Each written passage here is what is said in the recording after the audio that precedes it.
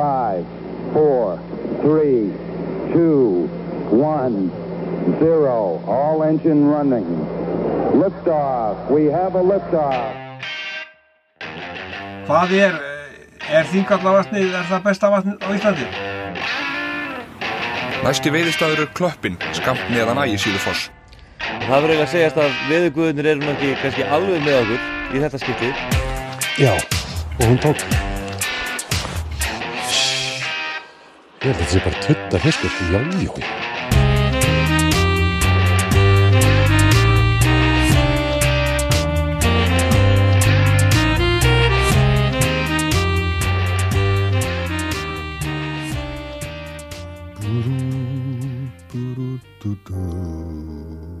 Jæja, komið sæl. Úti veður vont.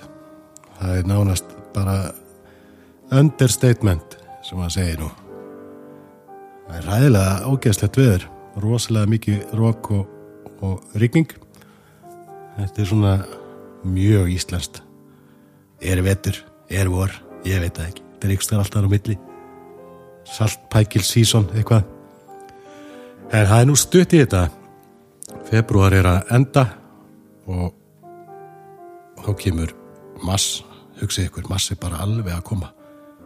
Einn leiðindamánuður sem við nú ekki þarf ekkert endilega að vera leiðilegur. Það alveg hægt að veiða fullt í mars, það bara má ekki. Það leyfa fyrst að hvíla sig. Hvíla sig þangað til 1. apríl. Þá fær hann ekki að hvíla sig lengur. Sjóbirtingurinn.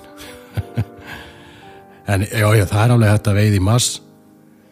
Það svæði sem opin í mars og ég nú búin að fara yfir það í öðru þætti, en þau eru oftast ísilög bara. En við ætlum nú að fjalla vorveiði á ákveðnu stað í þessu þætti. Þetta kannski sá þáttur sem að ég myndi segja svona eiginlega mest beðinum. Ef það ekki að gera ykkur myndbönd þetta eða tala þetta eða skrifa þetta. Og það vorveiðin í Leirá. Þetta kann kannski ekki að koma á óvart. Þetta eftirsótt svæði, stutt frá Reykjavík og orðið gríðarlega vinsælt núna undan fyrir árum. Og mér hefur meðal annars verið kennt vinsæltið þess og ég ætla bara að taka það á mig að hef ég verið duglegur að auglýsa þetta og ég nú verið hann í opnunum með steppa á hörpu hjá Iceland Outfitters. Þau búið mér ofta að kíkja og síðan hef ég ofta státt daga hann að snemma. Pantaði mér ekki dag í ár. Þannig bara því að ég að gera annað í apríl. Nú að veiði í apríl. En ég ætla að fjalla Leirá og vorveiðina fyrir ykkur sem að þangað að fara yfir hvern og einn veiðistað sem að skipti máli bara með kort fyrir fram mig og svona hlaupa yfir þetta. Ég sé að allur apríl uppseldur og meiri hlutin af maí. Það ykkur örfáði dagar í maí eftir. Ég ætla líka að tala maídagana og þannig að ef þið eigið veiðileyfi í apríl næstkomandi í Leirá þá geti þetta verið eitthvað fyrir ykkur. Ef þið ekki þeimun færar en ég í ánni, en ég þekki hann nokkuð vel, ég er búin að veiða hann í mjög mörg ár og ansi oft. Nú, rétt af hvað að gerast í dagbókinni, það regla hjá mér. Nei, blikkar nú ljósið henni annað skipti. Ég held að rafmagnið sé að fara af. Ég vona að þessi veðrið en ekki Pútín að hamast á rauðatakkanum. Það helvítis fíbl. Afsaki orðbræðið. Óþólandi að við erum að heimsbyggðin svona að reyna að rétta úr sér. Við erum búin að vera svo ykkur rækja í þessu COVID-faraldri og svo loksins við fyrir að sjá til sólar í þessu þá þarf Pútín að fara í sína krossferð. Óþólandi. Við vonum að það leysist nú bara. En hvað það? Hvað að gerast í dagbókinni? Jú, ég auðvitað ennþá með COVID. Það eitthvað minna að í mér en þetta búið að breytast aðeins. Komið upp í svona meir upp í nef og eyru núna, ég er svona hálf heyrnarlaus á hægra eyrunu en þetta nú bara svona kvefinginni. Hef ekki miklar ágjörð því. Ég var að velta spurningum á dagbókur eða Facebook síðan í gær. Það var varðandi hvort að ég að setja spjaldi niður í stífluna í Hraunsfirði. Ég fekk nefnilega símtal í gær á gömlu manni sem hafði upp á mér, númerinu mínu og já, við tölum saman í góðan klukkutíma þetta og það eru fáir sem að þekkja svæði jafnvel á hann. Ég get ekki nafngreint hann, hann vildi það ekki en þetta nú ekki enginn af þeim sem að tjá sig á internetinu og þetta var áhugavert og ég hendi sinn á Facebookið og hann Bjarni Júl sem að þið flest kannist við var hjá Stangó lengi og mikil snillíkur. Hann tók sér til og svaraði því sem að ég vildi að yrði svarað og gerði það alveg miklu myndaskap og enda alltaf tilbúin að koma fram og tala eða tjá sig og ég skammaði hennar veiðikorti líka þó að sé nú kannski ekki veiðikortin að kenna en ég skammaði veiðikorti aðeins fyrir svona yfir sjónina þarna á þessu öllu og Ingimundur svaraði því líka að ef þið vilji sjá það, þá getið þið kíkt bara á dagbókur eða Facebook síðuna. En það eru já, ég ætla einmitt að koma inn á það. Ástæðan fyrir ég er að tala hvað er að gerast á dagbókinni að það er ég sjálfur sem að er eini auglýsendinn og þið eru að kaupa þessa áskrift allt sem ég geri og það gerir mig kleift að básúna allt og ekkert. Ég er engum háður. Þannig sé, ég finn nú alltaf að tala illum veiðihotni, það gefur nú auga leið, enda vinn ég þar. En mér finnst það svona ágætt. Mér finnst ágætt að geta alveg gagnrýnt eins og góða hluti eins og veiðikorti sem þykir mjög væntum. Á þess að hafa áhyggjur að því að vera að skemma eitthvað fyrir mér í því. Það eru enn möguleikar að komast til Slóveníu í apríl og ef þið eruð búin að vera hugsa ykkur gang eða hvort þið viljið koma, þá ættið nú að fara að drífa ykkur í að taka ákvörðun. Þetta er orðið ansi skemmtilegur hópur og ég er alveg gríðarlega spenntur og þetta verður svakalega gaman. Ég er svona, já, ég er að vona, ég er náttúrulega með minn óskalista, ég er búin að liggja yfir minnböndum. Gætin sem að sér okkur, svona yfir gætin, það eru nokkri gætar sem sjá okkur. Það er þekkja fáir veiðina hana betur. Og hann hefur verið í myndum hjá Frontiers og fleirum. Myndina heitir Rob Rost, eitthvað svoleiðis. Ég er ekki alveg með á reynu. En ég persónulega ætla að reyna að veiða marble trout og svo þetta allt hitt sem er í boði en það er marble trout sem að heilla mig mest. Og það er bara þegar þið geta orðið stórir. Og já, þannig veit ég því, það er bara fishpartner.is og kynni ykkur það pakkaferðir. Og síðan eru ennþá held í tvær stangi lausar í safariferðin á Suðurlandi, sem er rosalega skemmtilega ferð.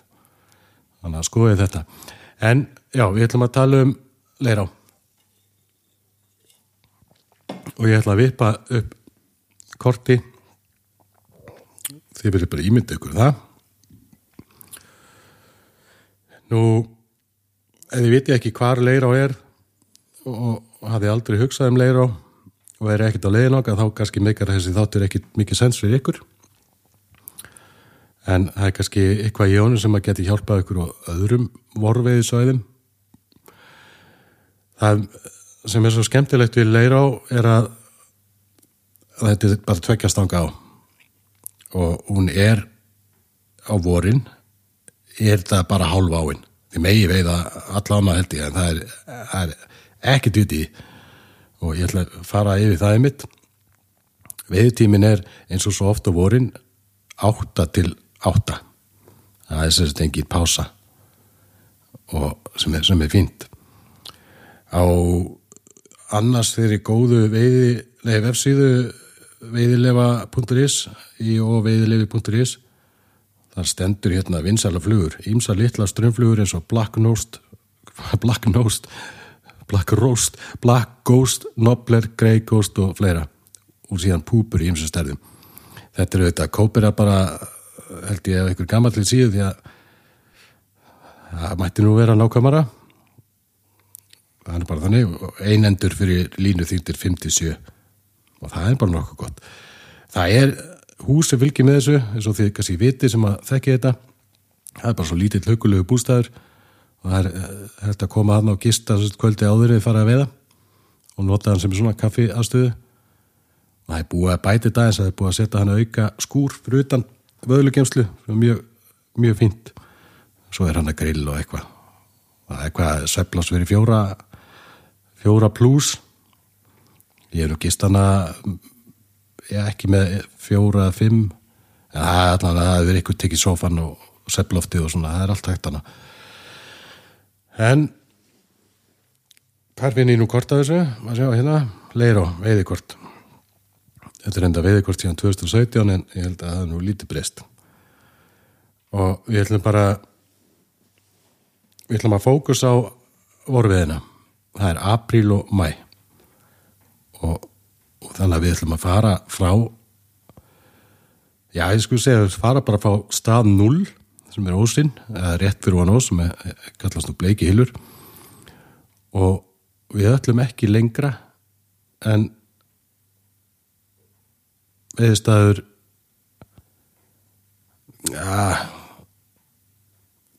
15 bara. Það svona óþarfi að eyða púðri að fara mikið lengra. Og við skulum byrja neðst. Eigum við að eyða tíma í bleikjuhyl og vorin? Nei, ekki túnhyl, ekki hólmabreiðu, ekki hólmahyl og kannski þetta svona 0 upp í 1A, 1B, 1C, þetta svona gönguhyllir mikið til á haustin. Oft hægt að hitta fiskana, en þetta ekki eða miklum tími í þetta. Og því næst koma grjótin og það svo sem allt í lagi, það veiðistæði 2, það svo sem allt í lagi að fókusa svona á að það sé eitthvað svona byrjun. Þegar þið geti alveg hitt á fisk þar frá grjótunum og upp þá rennu og þá beygju og upp að stað sem að kallast klapparhylur og það getur verið ágætið staður. Þetta svolítið fyrir eftir vatnsmagni á vorin, hvernig ástandið ánni en það oft fiskur hérna í stað 3 og síðan þetta brúarhylur sem kannski þekktasti veiðistæðurinn í ánni, af því hann nú alveg hann við veginn og margir veiða mest þar, sumir bara eingöngu, það skilji nú ekki alveg, en segjum sem svo að ég sé að fara þarna að veiða í fyrsta skipti og ég í dag bara snemma í apríl. Það hefur svolítið borið á því að menn hafi verið að lasta þá sem að opna ána fyrir að veiða og mikið. Það náttúrulega bara einstaklingsbundin skoðun hvenær fólk á að slaka á þegar opnar á. Ég ætla ekki að tjá mig það. En það hefur síðan gerst að hafa komið í hol eftir opnun eða fljótlega eftir opnun sem hafa núllað og þá hefur maður séð svona einhverju spjallþráðum og svona verið að kenna því að sé búið að berja á öllu fiskunum hann að það nú bara vittleysa. Ég verð að segja það. Ef ykkur núllar hérna snemmi í apríl og aðstæður eru þokkalegar, semst ekki bara urflóð eða allt yfir frosið, þá þetta meira spurningum þekkingaleysi á bæði svæðinu og síðan bara vorveiði yfir það heila. Það á enginn að núlla þarna fyrstu vikunar í apríl ef að aðstæður eru þokkalegar. Það bara þannig. Og hvað eru slæmar aðstæður? Jú, það ef að áinn, sem sagt, ef að koma mikla leysingar í apríl snemma, eða sem sagt, svona mikil hláka og það gerist nú kannski ekki oft svo snemma, en það getur alveg gerst. Það getur alveg helviti slæmt. Það ágætt þegar líður á sumarið, sérstaklega á haustin að það komið svo góð rigning, það oftast besti tími til að veiða í Leirá, en það ekkit sérstakt á vorin, því að það bara fyrir að renna niður ána mikið af ís og klaka og svona kantdrullað ykkur. Nú líka slæmar aðstæður eru hreinlega þegar áin alveg lögð. Hann hefur alveg lagt og frosinn, en ég held að hann steppi outfitters hafi nú sýnt í fyrra að það þarf ekki að stoppa neitt. Það þetta að byrja daginn bara á því að brjóta, til dæmis byrja bara á því að brjóta ísinn efst í 4 og reyna síðan að móka honum úr niður í þrenginguna og láta síðan strauminn hreinsa hýlinn hægt rólega, fá sér bara kaffi á meðan og þannig að það nú allt hægt og það veittist ágætlega eftir að ísinn var lamin af. Þetta ekkert nýtt að það sé brotið af í vorveiði, það marg oft gert Austurlandi og Suðausturlandi þegar menn voru að opna ára þeir bruti ísinn fyrst af. Það bara þannig, en það ísinn bara tálmi milli veiðimanns og fisks. Það nú bara þannig. En já, þetta eru svona eiginlega hálf vonlausar aðstæður. Það líka svolítið erfitt ef að svona molna úr og mikið ísrek. Það getur verið erfitt og þá sérlagi ef þið ætlið að bara svinga flugum. Það aðeins auðveldara, það hægt að bjarga sér ef maður veiðir aðeins andstreymis, sem eitthvað sem ég mæli með að allir geri bara á vorin. Veiði bara andstreymis, það langt best. Það skila langt mest í veiði. Þannig að þá ég búin að fara yfir það og við erum svo að ímyndað búin að kaupa okkur dagana fljótlega í apríl og við erum búin að gista í veiðhúsinu og fara hóflega í brennivíni og heróinið. Nei, bara í brennivíni eða ekkert brennivín, það alltaf langt best. Og hvenær eigum við að byrja? Það fyrir náttúrulega eftir veðri, en það tekur þín oftast ekkert að vera að byrja að kasta fyrir 9:00. Það bara kalt, hark, og ég myndi líka mæla með því að fólk bíði með brúarhylin, að fara ekki beint fyrst í brúarhylin og halda að það hann sé upp á endir alls. Það alltaf fiskur í brúarhyl, nánast allt tímabilið.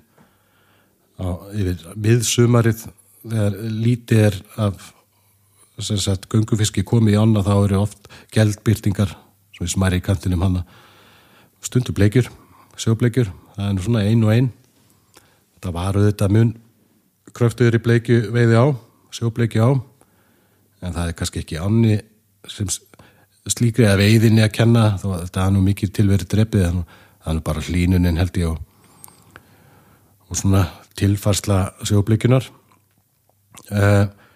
Ég myndi mæla með að bíða bara aðeins með brúarhyl, að leyfa honum að hlýna, því að aksjóni í brúarhyl verður miklu meira þegar búið aðeins ná að hlýna yfir daginn, þá miklu betra að vera ekkert búin að berja á honum.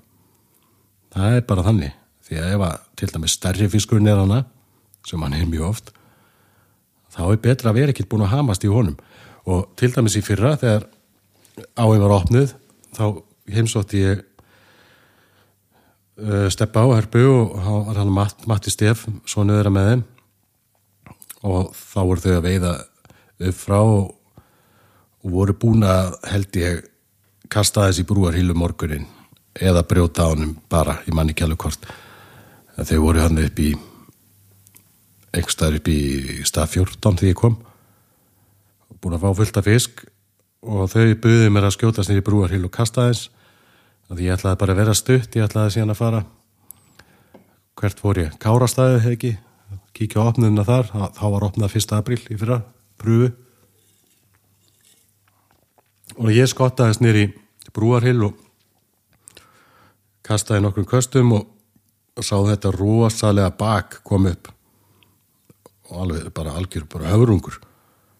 Og ég reyndi að staðsetja mig betur og kastaði nokkur sinnum á hann, og ég vissi það bara, ég er búin að veiða svo oft hana að flugan sem ég var með undir, hún var ekki að heillan, ég pröfaði nokkar flugur, en það sem vest var að þetta voru allt einhverjar heimanýtingar, einhver skrýmsli sem að, einhver röpulegs skrýmsla stöf sem að ég hélt að myndi slá í gegn en það gerði það nú sannarlega ekki. Þannig að ég bara hætti eftir nokkuð köst og ringdi í fjölskylduna og sagði þeim frá þessu fisk og þau leyfðu honum að hvíla sig aðeins og síðan faraði nýrtir og Mattías setur í fiskinn og landar honum og hann var 92 centimetrar. Þetta svakalegsti birtingu sem ég sé komið hann upp og ég var nú búin að sjá eitt svakalegan árið fyrir það.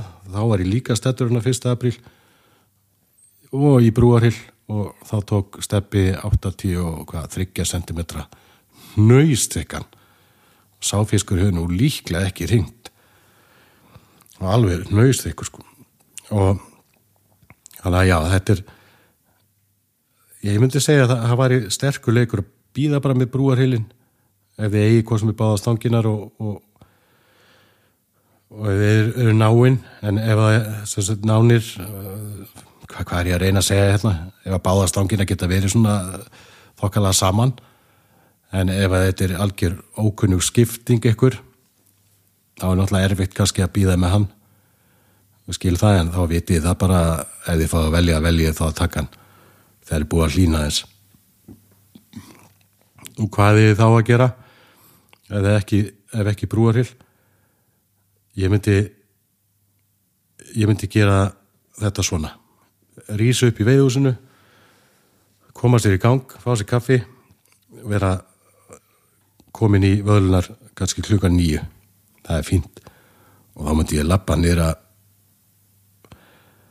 niður að veiðistað sem að heitir Hólan og er númer 7 þetta er sá staður sem að mér er farið að þykja skemmtilegast að veiða það var ekkit alltaf svo mikið að sjóbirtingi í Hólunni ekki fyrir svona 3-4 árum þá virti sjóbirtingur frekar safnast fyrir í stað sem að heitir Torfuhylur er númer 10 og er svolítið skringilega mertur á korti með að við skiltið sem að þið kannski sé við bakkan ég fer betur í það eftir en það hefur eitthvað gest í Torfuhylunum sjálfum að fiskurinn virðist ekki vilja vera þar í miklu magni lengur á vorin en hann vill vera í Hólunni og það getur verið ansi skemmtilegt að veiða staðinn þið verið bara að passa ykkur að þeim megin sem þið komið að staðnum frá veiðhúsinu að fara ekki að halda ykkur bara niður á brotinu þar sem að brýtur úr staðnum og vera ekki að vaða í rólega vatni því að fiskur náða til að liggja svona hart í landinu hús megin þó eitthvað kunni að finnast það ótrúlegt en þá hef ég nú bara sýnt fram að það með drónamyndum teknum einmitt í mars að fiskur liggur oft þar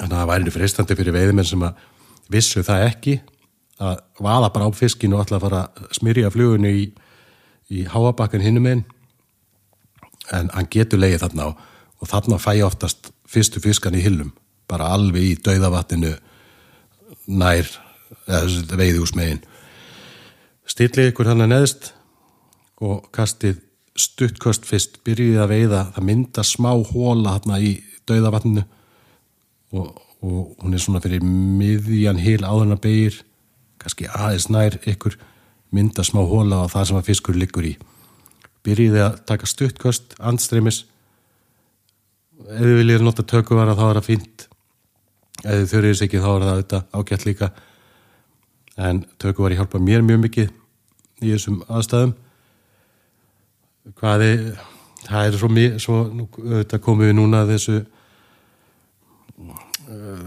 fræðum öllum persónlega eins og mörg eitthvað vitið þá veiði ég svolítið sérstakann hátt andstreymis að ég er með tökuvaran rétt upp í flugulínu þetta er bara eitthvað sem ég er vanið með á og mér finnst þetta þægilegt ég stjórna þessu betur þannig en svo eru aðrir sem segja akkurat öfugt og það er bara þannig í flugveiðinni það er bara þannig sumir kasta með hægri að því að þeir eru réttendir og sumir við vinstri að þeir eru örvendir þetta er bara sumir gera eitt og annað og ég til dæmis spólinn með vinstri sem að flestir á jarðkringlunni gera en Íslendingar hafa vanið sig þó þessi réttendir að spólinn með hægri og þannig að þetta er nú bara allur gangur á En ég hef tökuvaran mjög nálægt flugulínni og er síðan kannski með stanga lengt í taum, jafnvel aðeins yfir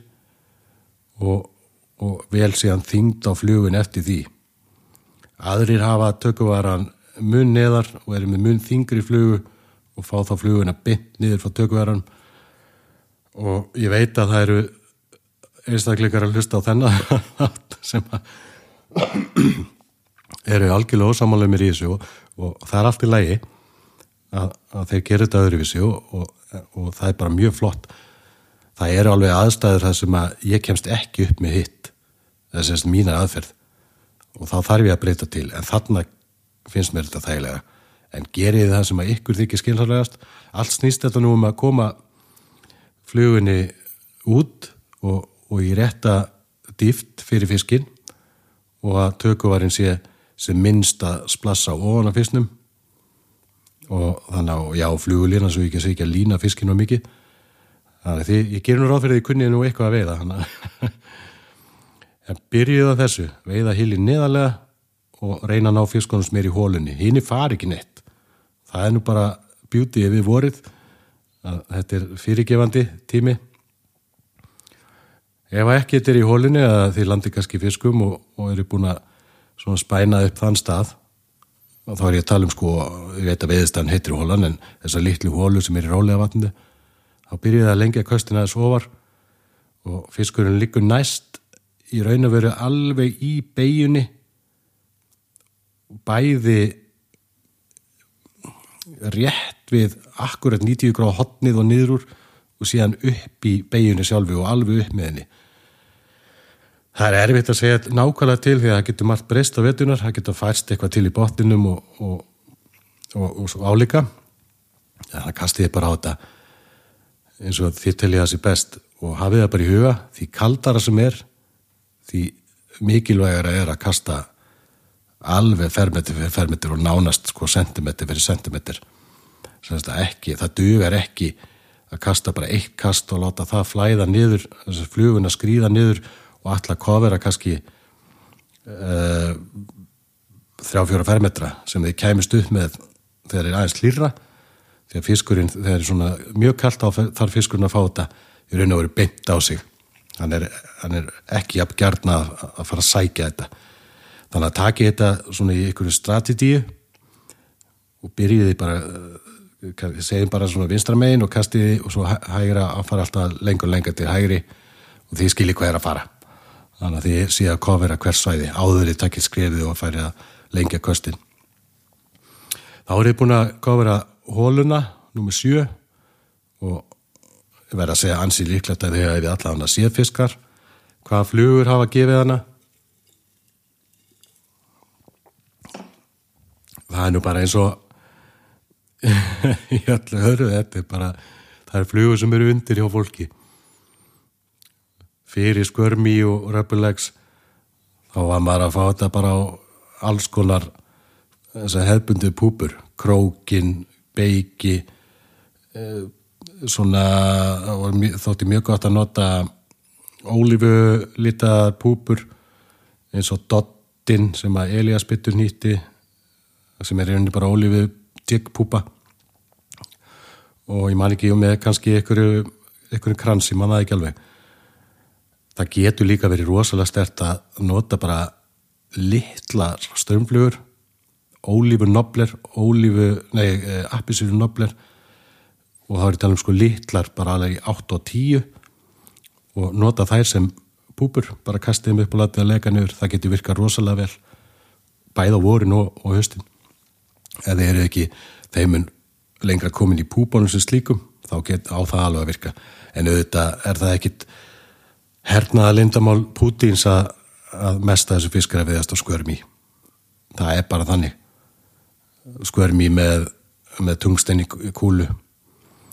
Og það er nú bara því að skörmiðin er ansi prótiríku biti sem er mjög ábyrjandi ofan í vatninu og mjög fyrirgefandi á allt rennsli. Hann þarf ekkit að renna, hafa raunverulegt rennsli, eða hvað kallar maður þetta? Eðlilegt rennsli. Annað en til dæmis fessan teil og þessar púpur sem fiskurinn þarf að sjá þar sem fæði og álíka fæði og þær eiga það fæði sem þær eiga líki eftir þessan teil er nú bara eftir líka öllur en það þarf að renna á réttur hraða, það þarf að vera eðlilegt en skörmíin virðist einhvern veginn defæja alla reglur í þessu og þarf ekki þetta fullkomna reynsli og fiskurinn á það mjög oft til að taka hann á svinginu líka þegar þið er að klára svingið, búin að fá þetta niður til ykkar og kannski leyfið fluguna þess að svinga, þá á hann alveg til að taka þetta með skörmíin. Það er beautyið við það. Rubberlegs flugur, það er kannski erfitt að segja ykkur hvaða flugur því að það er ekki valla komið nöfn á þessa byltingu. Það getur gefið ágætlega að nota bara svona Copper John Rubberlegs, eða ekki Copper John, svona koparvapninga með kannski hvítsvörtum Rubberlegs og kúlu og annars hef ég séð alls konar Rubberlegs virka hana. Allt snýst þetta nú það sama, það er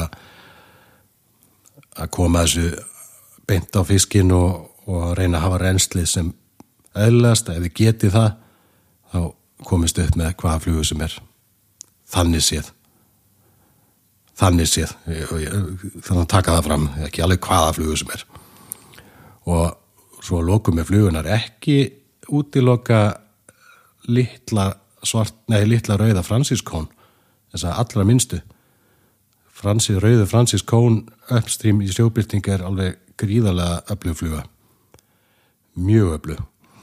Nú, þeir eru búin að veiða hóluna númer 7 og þá næsti heilu sem ég lappi upp með það kemur svona plastræsi þarna og því ég lappi á háu bakka að kalla sjóbirtingsheilur.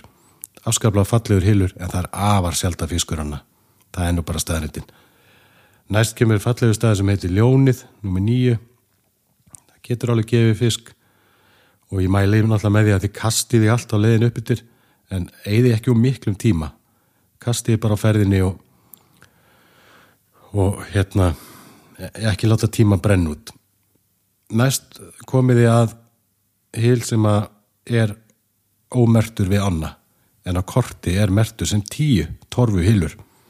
Þetta er 90 gráða beygja og alveg í dauðbeyjunu sjálfi nær ykkar landi er stór torfa úti sem við sjáuð ekki, það brýtur ekki á henni lengur.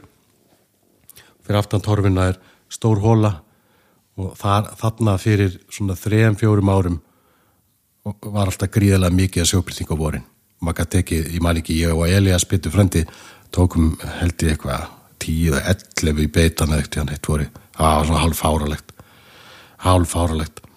En það hefur ekki verið fiskur þarna í neinu magni undanfæri vor, en það þarf lítið að breytast. Það þarf ekki nema að hlaðast aðeins á torfuna í leysingum að þetta verið aftur að veiðistað.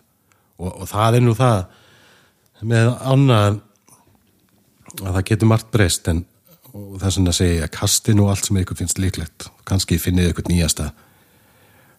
Og torfuhylin, þennan ómerta sem á korti heitir torfuhylur, nummer 10.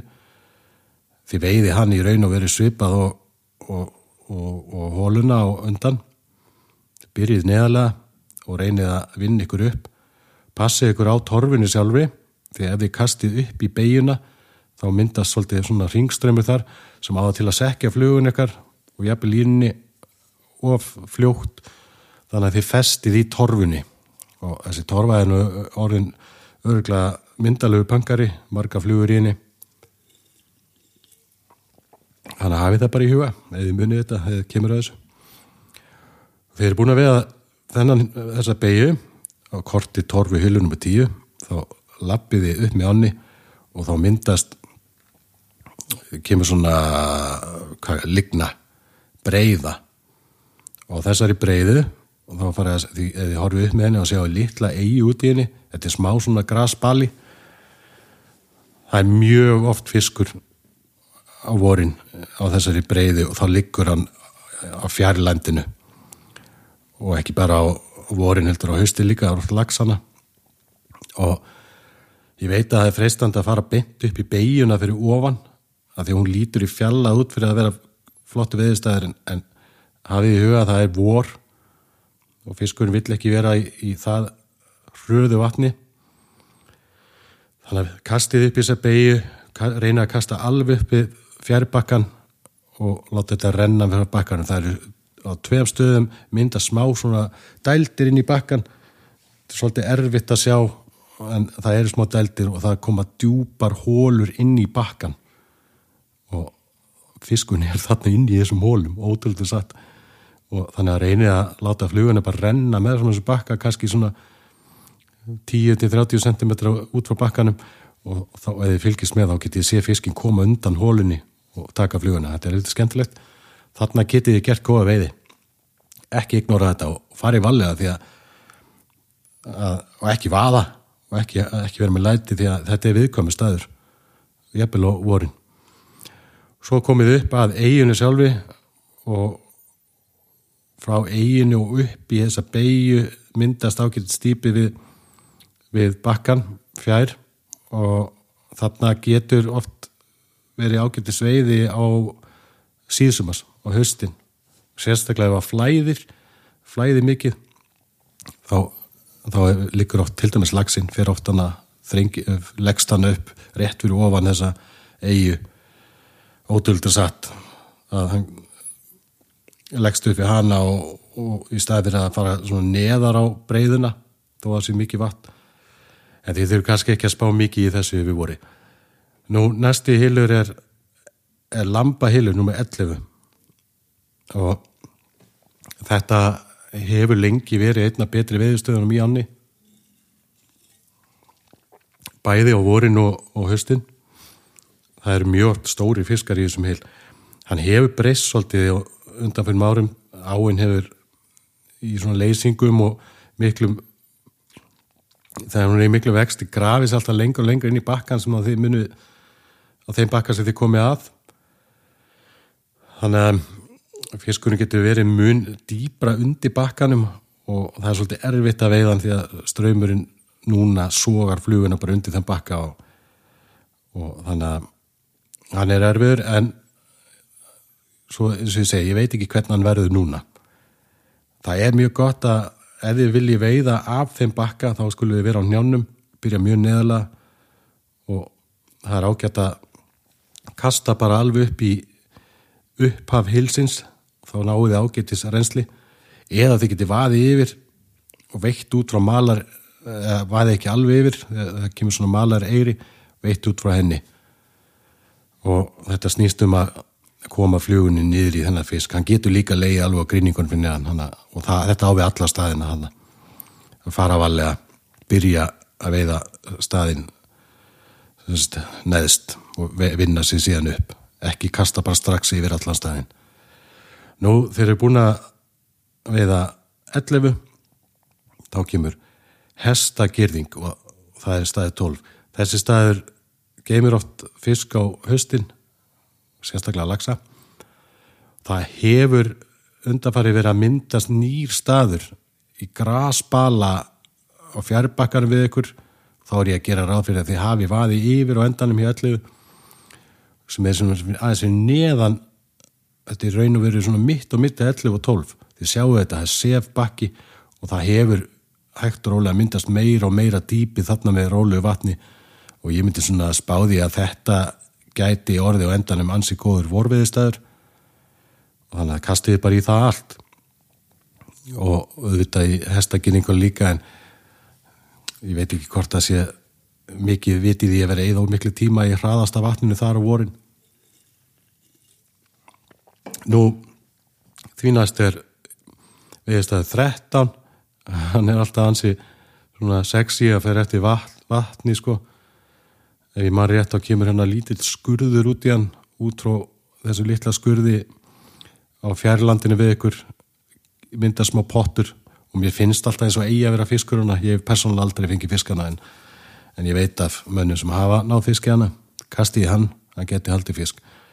Nú síðan labbiði aðeins áfram og þá kemur ómertur leynistæður sem er mjög góður á vorin. Og hvernig get ég sagt ykkur hvað hann er? Ég bara geta ekki. Ég hef ekki til að miða við. Þannig að milli 13 og 14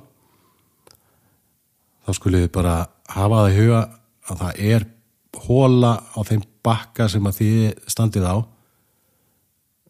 mjög, ég myndi segja nær stað 13 en beiginni í 14 og hún er verið svona háan grasbala ykkar megin. Hafið þetta í huga, kastið bara á þetta, þið finnið þetta út. Ef þið finnið þetta út, þá vitið þið hvað þessi staður er. Ég get ekki hjálpað ykkur meira og kannski ekki vinsælt að ég sé að segja frá þessu, ég veit ekki, mér er alveg sama. Nú, og svo komið að 14, sem heitir skarðshylur og þarna er oft mjög mikið að fisk líka á vorin og á haustin. Þess 14 segir sig í raun og veru sjálfur. Fiskurinn liggur samkvæmt kenningunni upp í háabakkan fjær ykkur. Hann getur líka legið nær ykkur og hægara vatni, þannig að farið bara varlega og kastið á þetta allt og eins og ég segi, ef það er mjög kalt þá þurfið að kasta vandlega á hvern fermeter. Ef það er hlýrra þá kannski komist þið upp með að fara hraðar yfir. Þetta er allt undir ykkur komið, hvernig veiðimenn þið eruð. Nú, og síðan kemur 14a sem er ármótahylurinn, það er það sem að lækurinn sem að held ég að heiti fiskilækur. Þá er ég ekki talið fiskilæk sem er hérna rétt hjá Leirá annars staðar, þetta er bara annað fiskilækur. Minnir hann heiti það skiptir ekki öllu máli. Upp þennan litla læk fara sjóbirtingar sent á haustin og hrygna hana lengstu frá. Þannig að þeir eru að koma hana niður á vorin. Ef þeir kom ekki niður á vetuna, ég þekki það bara ekki alveg, en það getur verið fiskur ekki í hraðasta vatninu í ármótanum en í beigjunni, hægu beigjunni við sef bakkan sem er hana fyrir ofan. Og svo getur alveg verið fiskur í milli 14a og 15 í hæga vatninu og dýpinu þar. Þetta er bara eitthvað sem þið verði að meta hverju sinni hvernig vatnsmagni er, en ekki útiloka neitt. Þannig að þetta er, og þið geti farið ofar, það eru ágæti staðir sko milli 15 og 16 sem er steinbrú. Ég myndi ekki til að eyða á miklum tími í það og ég myndi ekki einu sinni fara lengra upp yfir, ég myndi ekki eyða sekúndu í það sko. Ekki einni einustu sekúndu og núna eru þið búin að fara frá hólunni beint fyrir þetta veiðhúsi og upp yfir og þá ætti þið að vera búin að kofra mögulega hálfan daginn. Ferðu þetta allt eftir hvernig gengur hjá okkur og hvernig þið hægið ykkar veiðum. Nú, ef þið gerur ráð fyrir að það vil hlýna þessi við daginn og þið ætlið að fara niður í 4 ef það er búið að hvíla hann alveg. Eyða tíma á þessum stöðum sem eru staðið 6 bollagarðar á vorin. Ég myndi ekki segja það, ekki eyða tíma þar myndi ég segja. Horthylur, staðið 5, þar er alltaf skemmtilegt svona djúpur pittur við sef. Það ætti allir kenningu að halda fisk á einhverju tímabúti og það eru virklega einhver sem að veiði mikið þarna en ég myndi ekki eyða miklu tíma þó að líti vel út. Farið bara beint í brúarhylinn og þá erum við komin að þessum brúarhyl, búin að keyra hana niðrað og hvað er þið að gera? Jú, byrjaði að fara varlega. Ekki fara upp að skiltinu sjálfu og kasta og standa við skiltu og alltaf fara að flengja hylinn þannig. Ég gerir alltaf það sem þið viljið en ég mæli með að þið veiði hann alfari anstreymis frá og jafnvel ef þið ætlið að nota streamera sem á nú að vera óþarri en ég gerði það til dæmis í fyrra þá var bara ekkert að gerast. Þá pröfaði ég að leyfa litlum Black Ghost bara að leka niður og það vildi hann, hamraði það strax. En það má nefnilega líka við á streamer anstreymi sko. Það virka mjög vel. En komið neðan á hannum og nú er erfitt fyrir mig að segja hvernig þegar ég hafa ykkur neðan frá því að það fer alltaf eftir hvernig hún er hverju sinni, hversu mikið vatn er og hvernig ísinn er. En það sem að hylurinn endar í þrengingunni annarkvort þið bílmegin þar í þrenginginu og kastið upp og þið eruð að reyna að fá fluguna til að reka sikkur megin við kraftmesta strauminn. Að hún sé að komast niður í milli straumtaums og ligna vatnsins, öðru hverju megin. Fiskurinn getur legið báðum megin og liggur oftast báðum megin. Þið getur gert það og það hefur líka verið mjög gott að vaða bara yfir og passa ykkur að getur svolítið djúpt stundum hana þó að þessi þröngt vaði yfir og fara varlega að hylnum þannig, ekki upp á bakkan, haldið ykkur alveg neðst við hann og þá getið þið veitt kastað efst í staðinn í straumtauminn og skilin milli straums og lignu þeim megin sem þið eru þá komin og getið líka veitt kastað yfir strauminn því áttið ykkur á því þið gerið þetta. Þetta getur að vera helviti sterkt og þið getið tekið marga fiska í beitana. Þið sprengi hylinn ekki svo auðvitað. Nú, veiran ekki alveg búin að kveðja mig, ekki alveg tilbúin til þess. Nú, svo er hérna klapparhylur sem ég talaði hann í byrjun, sem aðeins neðan 4. Ef að fiskur hana og þið ráði við að veiða þá ættið nú kannski að fá hann. Ekki eða miklum tíma í honum samt. Nú, síðan er það mæ. Ef þið eigið ekki tíma þarna, dag í apríl og stökkuðu okkur lausan dag í mæ, þá geta það jafnvel verið skemmtilegri dagar, finnst mér. Jesús, heilu kórónuvera. Ég nenni ekki að klippa þetta hóst út. Í mæ getur áin verið allt önnur. Það er auðvitað minna fisk í henni. En það er ekki þannig að fiskurinn fari allur út í apríl. Langt í frá, það er fullt af fisk eftir í mæ.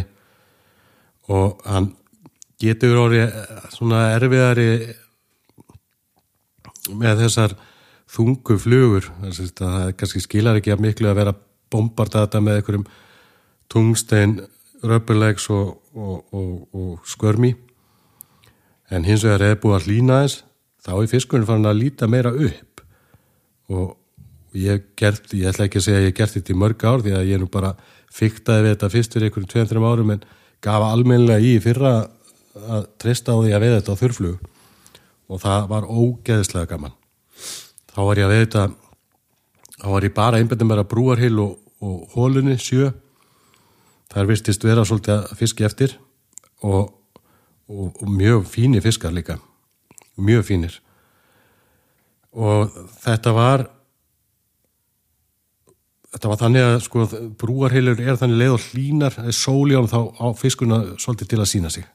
Og það líka í apríl. Leið og það byrti mikið og hlýnast. Þegar fyrir að hlýna þá fer hann alveg að sína sig. Hann er að færa sig til í hyllum. Það er svona læti í honum.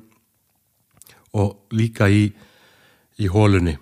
Ef að hlýna nógu mikið þá fer fiskurinn að fara í yfirborðið þar og hreinlega bara negla allt sem flýtur niður. Það er mjög skemmtilegt að sjá. Ég pröfaði ýmislegt í fyrra, var með galdralöpp, byrjaði með hana og þeir fóru svolítið í hana.